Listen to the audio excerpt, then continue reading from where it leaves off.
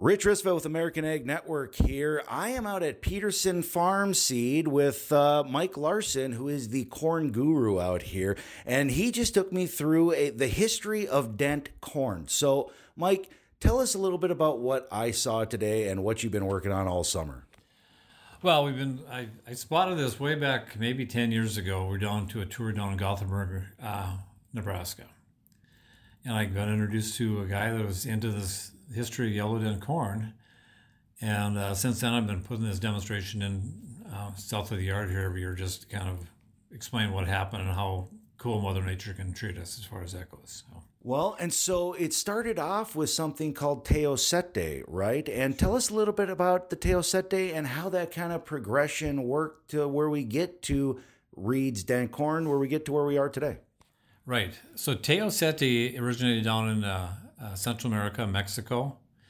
It wasn't like an ear on this corn plant like we see it today. It looked more like a millet or maybe like a expanded wheat head on top of it.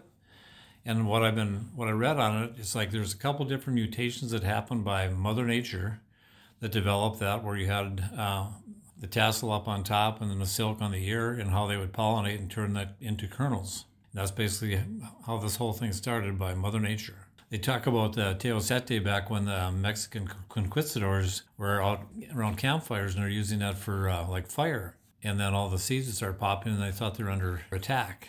So that's a little stretch, but that's what I read about it and stuff. So that's kind of a history nut, by the way. So anyway, enough of that.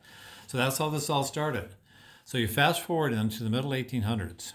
Prior to that, there was no such thing as a yellow dent corn. James Reid, the son of Robert, they moved up from southern Ohio into northern Indiana, and they got a kind of a late plant. The first year they planted this Gordon Hopkins semi-gourd, which is kind of a white, goofy looking. It looks like corn, but it just doesn't look like a corn kernel. With that, they planted it that summer, and it probably frosted a little bit early because they got a late start.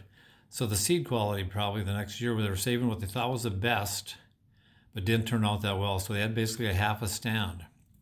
So back in the middle 1800s, you couldn't call Peterson Farms Seed and get guaranteed delivery of seed, and on a switch to an earlier hybrid, get you there in an hour, and which we did this last spring quite a bit because of the late spring. But it was about 6 weeks later where they got their hands on what's called a Longfellow flint. It's not a dent corn, narrow ear, flint corn is very dense. But anyway, they interplanted that. There's about 6 weeks difference in time. And somehow, with, again, Mother Nature surprising everybody, the Gordon Hopkins semi-gourd cross-pollinated with the Longfellow flint to turn into yellow dent corn. From then on, they James took over for Robert, and they kept developing. They took the best of the best. There wasn't like hybridization there. They just picked the best ears and kept trying to improve Reid's Yellow Dent. And way back when, like in 1890, it was 1893, the World's Fair in Chicago, and there was kind of yield contest going back then. And the average yield back then was about 35 bushel an acre. And Reid's Yellow Dent ended up going like 90. So it got nicknamed the World's Fair corn. So that's pretty much how it all started. And from there, we've had surrounded ourselves with a lot of great corn genetics people. We talked about out in the field how from the time we started here 19 years ago to today, our sub-85-day hybrids have become just so robust. I mean, where there's 200 plus bushel corn on some early 74, 75-day stuff, if Mother Nature treats you well. So it's just been kind of fun for me to watch how this all has developed. So that, in a nutshell, is how it started, and that's where we're at now. And so you said 1893 World's Fair, right? Yep.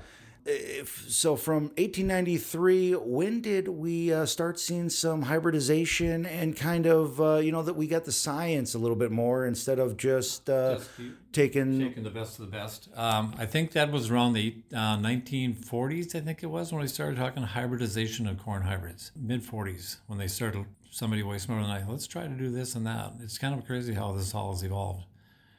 And now, fast forward to today with molecular breeding and gene editing and all those other things that are going on, I can't wait to see what's going to happen.